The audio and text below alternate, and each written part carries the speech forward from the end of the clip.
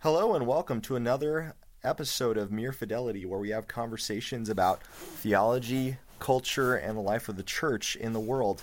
Today's a bit of a special edition. We've got two guests with us. It is me, Matt Anderson, but we also have Adam Johnson, professor of theology at Biola University, and then our friend Pascal-Emmanuel Gobry. He's a blogger at Patheos Catholic, a businessman extraordinaire, and just an all-around character, French Catholic troll of Protestants, whose ministry is to convert people to kiss the papal ring through Twitter trolling. Sorry, I'm just playing. Peggery and I have a great relationship, and we pray for each other, I believe. So we asked these guys on to have a conversation about it, just a mild subject of no real controversy in the church. Very simple one. Penal substitutionary atonement, or penal representationary atonement, whatever way you want to call it. Roughly it's the doctrine that Jesus' death on the cross was the divine means of dealing with and dispensing with guilt incurred by sinners in rebellion against the law. Jesus dies as an innocent representative person, taking responsibility for human sin, suffering punishment on their behalf, and so forth. And there's different ways of parsing the details. Adam Johnson is on because he is an expert on that, having written his dissertation on the subject and books on it. And then Peg is on because we argued about it on Twitter one time. So because he's a Twitter troll. That's the reality of it, honestly. And I wrote a thing once on the internet. So I'm part of the podcast, so that's the thing. So that's our subject is. So and I am here just because he doesn't have anything to do today. I like to hang on, I guess. So hanging on to power. Matt doesn't want to leave things alone, so just needs to make his voice heard. So that's our subject, is penal substitutionary atonement in a half hour. We'll see how much we get done. That should be enough. That should be enough. So just to intro it, well, I already introed it. I guess we'll jump to it, yay or nay, and we'll hand it over to. We'll hand it over to Peg, and then probably Adam from there. So Peg, what do you think? Yes or no? Yeah or nay? Well, my answer would be nay. All right. So you want me to launch into the thing right away?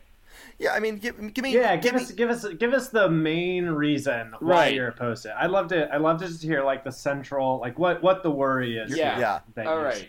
So my main problem with it is that it seems to be premised, and I one of the problems is whenever you talk about it, somebody says, "Well, that's a caricature. The real doctrine is over there."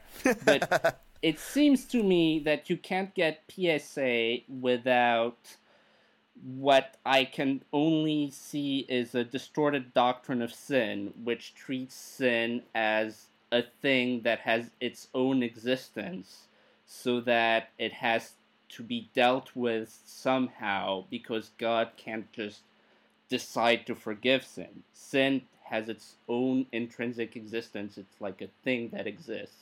There's, take your metaphor, there's a cosmic balance sheet to be balanced, there's whatever. And so God can't just decide to forgive sin because sin is a thing that exists, and so he has to figure out some way, and that's the cross. And I don't think that's true, because sin is a relational reality. It's about your relationship with God, and God can, in fact, just decide to forgive you. And it doesn't cost him anything. It's just his own decision. You can then decide to refuse the forgiveness, which then costs you. But it doesn't actually cost anything for God to decide to forgive sins. He can just decide to do it. And once that's in place, the whole logic of penal atonement just goes away, it seems to me. Okay. I have many thoughts, but Adam, you're our guest, and actually have published on this. And actually know about this stuff, unlike me. You know, I feel like I do, but I know you do. So, Adam, do you have a thought there? So is my goal to respond or just to answer the question? Either way. Your call. Either way. All right. We're you're among friends, so great. we'll give you full flexibility. All right. It's not like, so you know, it's not a fight. I'll just give my answer to the question, and then I'll weave it into a bit of a response. My answer is that I don't like the question, and that's because embedded within it is sort of an implicit way of understanding penal substitution as the way or the primary way of understanding Christ's work. So as long as we're only asking, you know, is this one part of what Christ is doing, then yeah, definitely penal substitution is a vital aspect of what Christ is accomplishing through his life, death, and resurrection.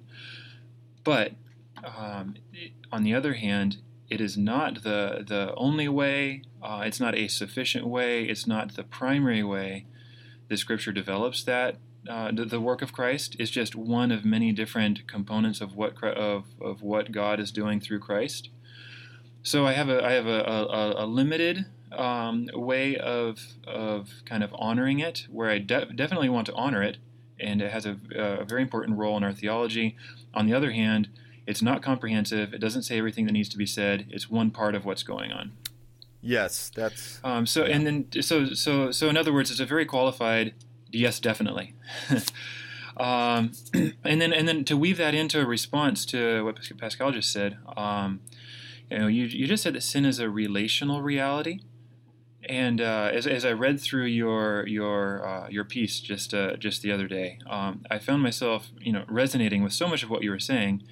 But I found myself resonating with it in a way that I wanted to affirm it and then add more to it. So sin is a relational reality, absolutely. The question then is it more things than that? So is that sufficient, or is that just one aspect, or is that one dimension? Since you're coming from another dimension to speak to us, is it just one dimension of what sin is? Because the Bible will explore sin in very physical terms, in terms of impurity or uncleanness, in terms of disease. It'll talk about it in judicial categories, in terms of guilt and in terms of burdens, and it'll also use very relational categories. It'll use categories from the sacrificial system having to do with holiness, which, while relational, also have a very physical element to them. So the way that I would begin responding to what you said is by trying to affirm the relational component, but then wanting to add other elements to it as well, and that's where I'd bring in penal substitution. Yeah, and I think I would just add and develop. For me, because it's my turn now. For me, I want to affirm everything Adam just said. For me, penal substitution is not the only dimension of Christ's atoning work. There are victory elements, there are exemplar elements, there are going on into the resurrection, ontological elements. Jesus gets a lot of work done through his life, death, and resurrection. So let's give him credit for everything. Amen. But what I would say is that there is clearly I think a clear legal dimension, and what I would say is not only is it relational, yes, but I would say legality is a relational reality. So in Scripture, our relationship with God is pictured, the relationship God has with Israel and with us and with believers in the New Testament is a covenantal one. And the category of covenant is both legal and relational at the same time. There are oaths, there are bonds, there's stipulated curses and promises that are connected to this legal relational reality.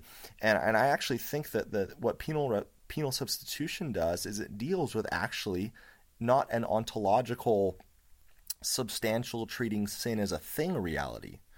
It's treating with the legal relational reality that the violation of the covenant, both Adam's violation and later Israel's violation and us in that, is a violation of law, and it's a violation of God's law, which is an expression of his will an expression of his being. It's not an arbitrary set of standards. It's a very personal thing, that God's commands are an expression of God's own personal will. And an assault on God's commands is an assault on God's own personal reality. And so there's a personal violation, and what it's actually aimed at is not so much sin as a thing, but guilt as a status, guilt as a reality that adheres to my person, that I bear my guilt because of actions I've committed. And sin is a relational reality, obviously, and idolatry, I think, is a fundamental category. But sin in Scripture is often described as law-breaking, right? In 1 John, sin is lawlessness. And in most of the Old Testament, there is a legal dimension, in which case the violation of sin leads to the curse of the law, a punishment, a penal curse, imposed and stipulated by God, by his word, that that element of dispensing with, you can only get that if you have a very nominalist view of the law, I think, in that God has a law, and he said, yes, I will punish for X, Y, and Z. But, in this case, I decide not to, so I'm going to simply dispense with that. There's been debates in the church. There's been debates among theologians about the necessity of these things, but I think that there's you have people in the tradition saying, well, even it's not just Calvin. You go back, I think Chrysostom and Athanasius and people have that element of God says sin will lead to death and curse and punishment. And should God then say, well, never mind, it's a violation of God's own word. God is not being consistent with himself. So it's not a law that's extrinsic to himself. It is his own personal self-consistency that is at stake, amongst other things. So that's part of where I'd go with my response to Pascal, some of it. Yeah, so I think there's a lot of questions here, yeah. And Derek, I think you can. Within that very long, very wonderful, very excellent exposition of the view, there are certain moves that you made that seem to tie together things that may not necessarily be tied together. So, the move, for instance, from saying that sin will lead to death, yes, to a move where that death is a kind of punishment which is extrinsic to the sin itself, a punishment which is added above right. and beyond the nature of the sin itself, is, I think, a fundamental question here. Because if the intuition is something... Yeah, go for it, Peg. No, right. Maybe you were about to say the same thing, but absolutely, there's punishment for sin, but it's a self-imposed punishment. Yeah. And I don't even know that I would frame it that way. It's not so much a self-imposed punishment as the punishment for sin is the intrinsic effects of the sin itself. Yeah, right. Yes. But that's occurring. Well, insofar as the sin is freely chosen. Basically we're saying the same that's thing. right. Yeah. And I see. Well, I'm curious what Adam thinks, because I see in Scripture both extrinsic and intrinsic language. When it comes to punishment and sin, there's an intrinsic and an extrinsic dimension, in the same way the Reformed tradition has talked about active and passive wrath, which is, you have to deal with wrath if you're going to deal with this, is that there is wrath that flows where God hands you over, but then there's that element of, well, he's still handing you over to it. There's no depersonalizing of that reality. But Adam, how would you parse that? I'm curious in response. No, for me, that's the primary challenge, is to not reduce things too much.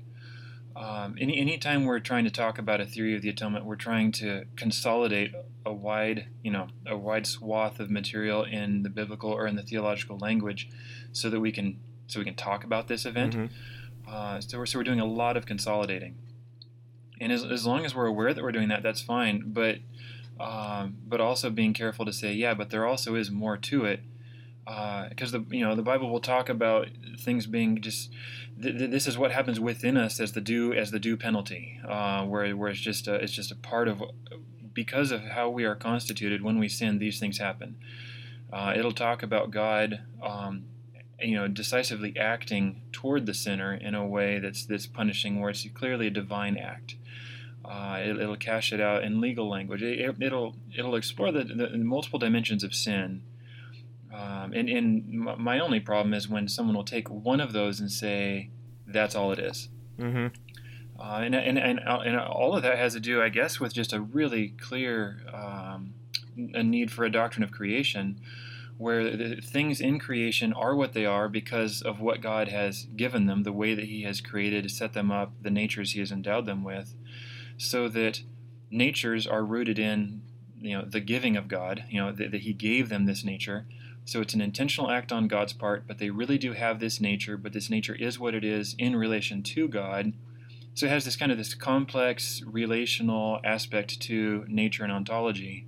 And if we use that when we're talking about atonement, that gives us really rich language. Yes. But if we reduce it to one of these elements, sin is just the consequence in ourselves. Well, but it is that, but it's a lot more.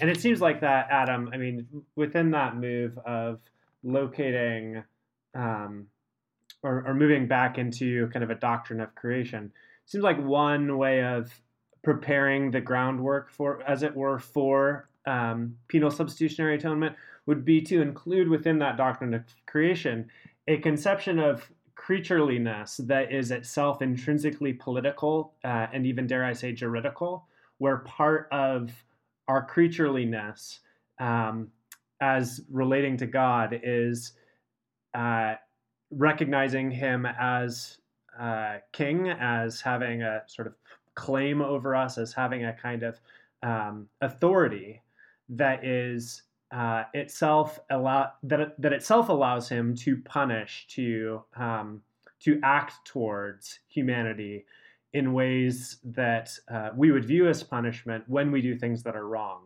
And if that's itself a part of the creaturely status of humanity, then when we do wrong things, then the terrain for PSA, for penal substitutionary atonement, it seems like there's more space for it, as long as that's a part of our doctrine of creation, that political dimension. And as long as we don't reduce the doctrine of that created element to the merely judicial relation. Yeah. Like, there are clearly other things going on, but that component is there. It's both in the Genesis narrative in 1 through 3. If you read recent commentaries and work on Genesis, they're unpacking the way that the narrative is crafted to do precisely that. It's covenantal. But then also the way that the image of God language is set up, not to sort of be a definition, but to be a relation which is established as we grow in an understanding of God through the rest of the Pentateuch. So there's a way of using the image of God to bring the material later in the Pentateuch back into that relation, so that what it means expands as we grow in an understanding of God. So there are two ways of bringing in that judicial sort of suzerain, connection of this being the Lord of His creation. Yeah. Before I want to pull Peg in because he hasn't talked. I think the one thing I would say to summarize all that in a sense is creation is inherently covenantal, which includes political, relational, juridical, all these relations. God is Father, King, Judge, all of these things initially, inherently. But Peg, what? Give us something. I know you've got thoughts. Yeah.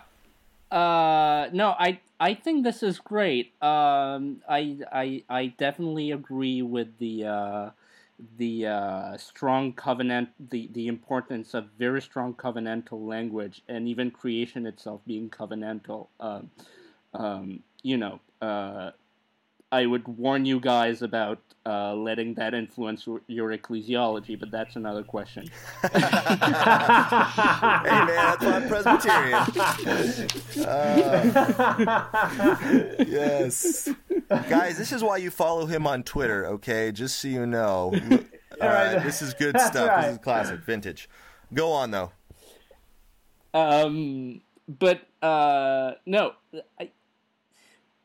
This is where Aquinas is good. Is he points out that as a divine judge, God actually even within that context, even with that legal covenantal context, God can actually decide to forgive sin, because, I mean, again, we're back to square one, because sin is ultimately he has that example. A human judge cannot just say, oh, well, you stole this, but that's okay, I forgive you, because the offense isn't against the judge, it's against another person, it's against the state, it's against God.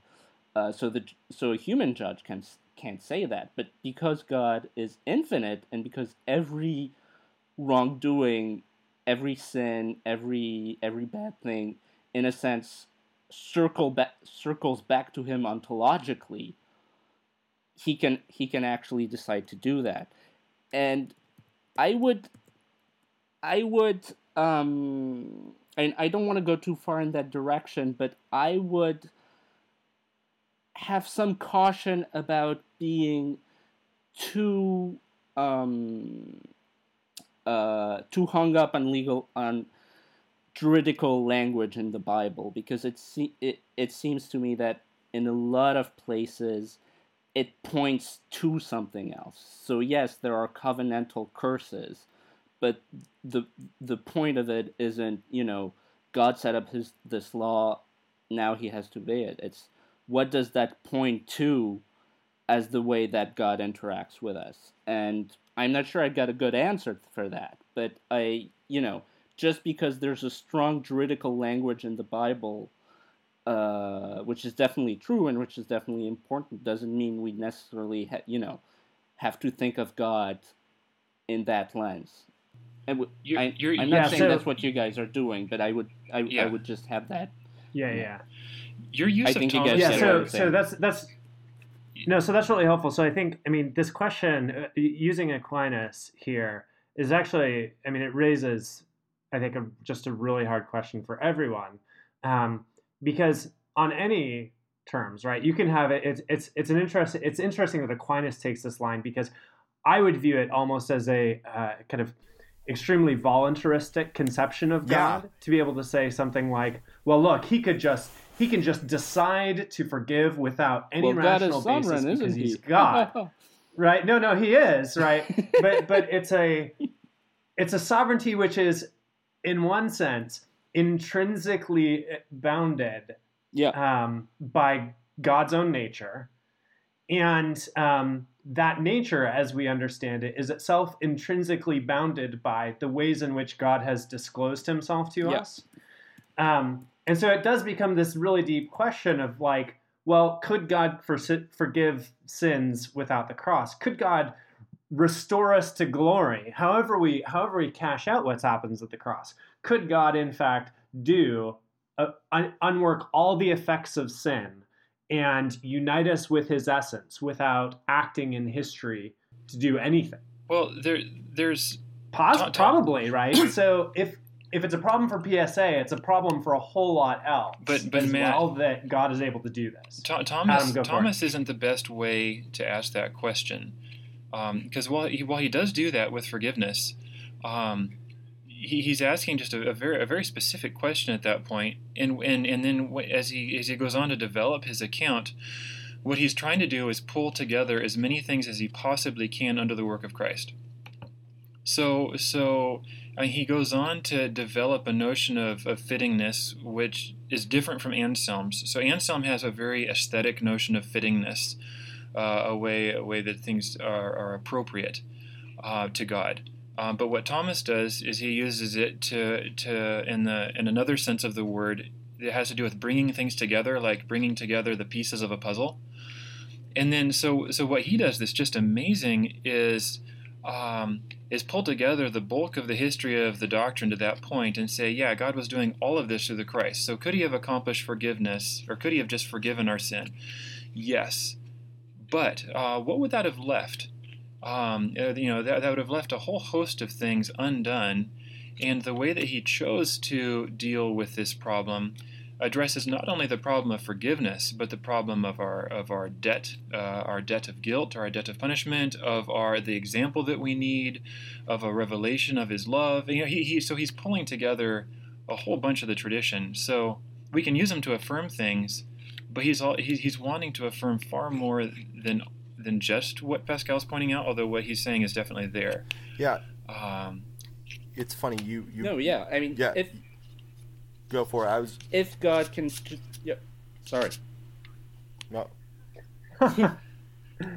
I cede to Pascal. the French right now. Go for it. You see the floor to the representative from France. Okay. Yeah. In honor of Calvin, though.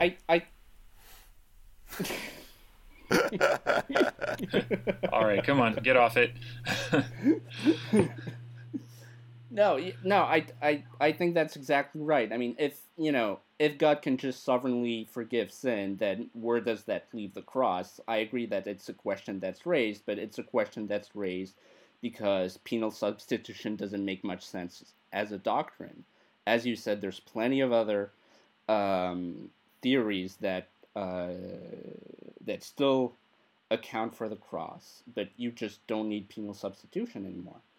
I was going to say something else, but I forgot what it is. Yeah, so the point about the tension between justice on the one hand and mercy on another, I mean, that's exactly the point of the self-revelation of God in Jesus Christ. It's that he redefines what those attributes mean. The cross is not an it's the thing I wrote in my email. The cross is not an exception to God's power. It's God's own definition of what power means, which then challenges and breaks our own human notions of power.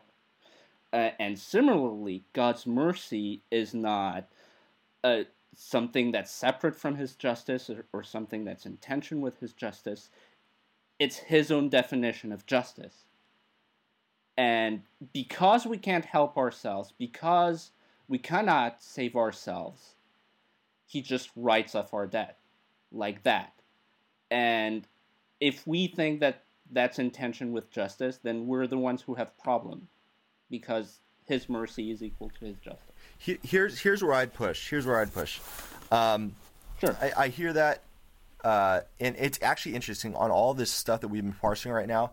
A guy named Adonis Vidu, I've not met him, but his book Atonement, Law, and Justice is fascinating. He's been tracing legal theories and atonement theories and corresponding them. And actually, Adam, he cites your article on Aquinas' notion of fittingness.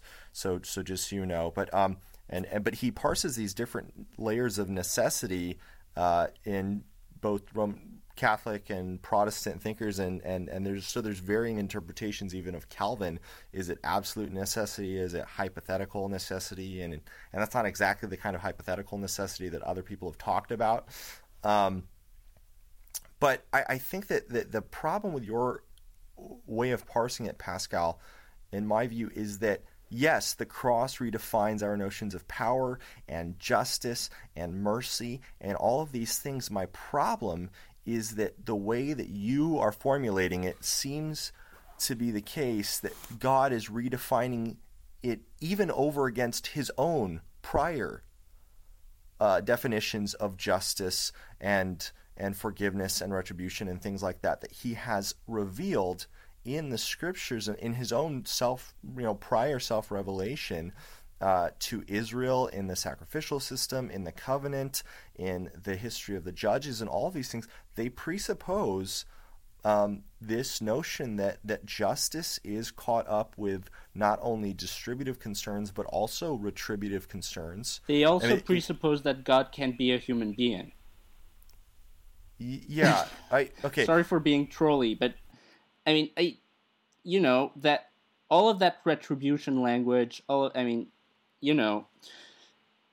The punishment is self-inflicted. The retribution is real, but it's not God punishing sin. It's us punishing ourselves and God warning us. Then we're back to that same. Well, I don't think that I don't think that does justice to the language of retribution in scriptures. In fact, you're dealing with layers of causality there. divine and human causality. It's funny, you go back to like 2 Kings 17, there's this fascinating passage where it talks about how it gives two accounts of the fall of the northern kingdom to Assyria. And the first few verses, it talks about all these, the political intrigues of the kings and how Assyrians came in and decimated them and whatever. But then right after that, and there's this very political human, okay, clearly they made some foolish choices and then they were destroyed.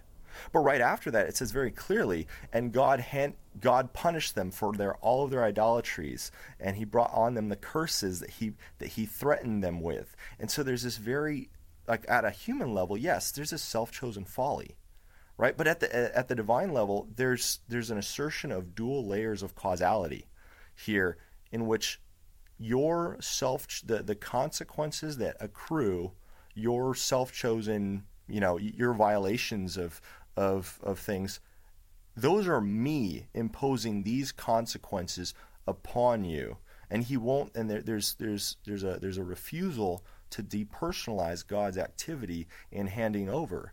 And you see the same thing in passages like Leviticus 26. There's a section there where he's threatening curses, and he says, if you reject my decrees and abhor my laws and violate my commands, then I will do this to you. And he goes on and he says, if you walk against me, and he says it's anthropomorphic language and so on and so forth, but it's still pointing to a reality of I myself will walk contrary to you.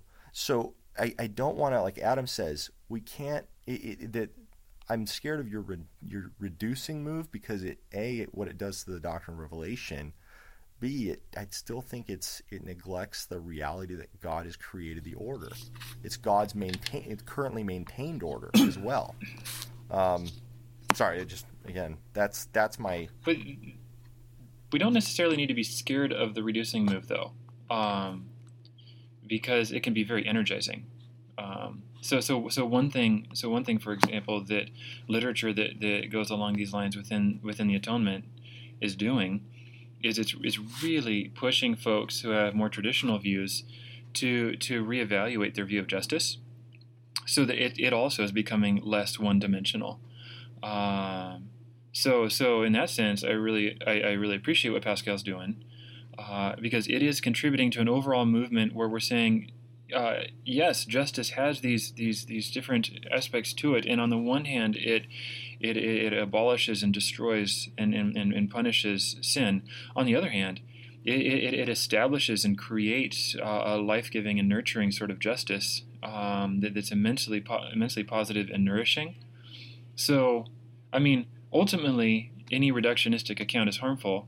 On the other hand, in dialogue, it can be very helpful as a spurn to further creative work, and in that sense, I think I've seen that happen in substantial ways. So I really appreciate that.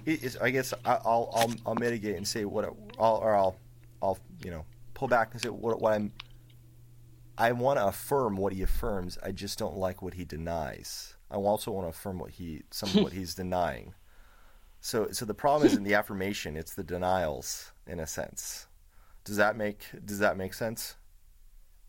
Yeah. Pascal, I'm going to give you the last word before I wrap us up, because we do have to wrap up time-wise. We do?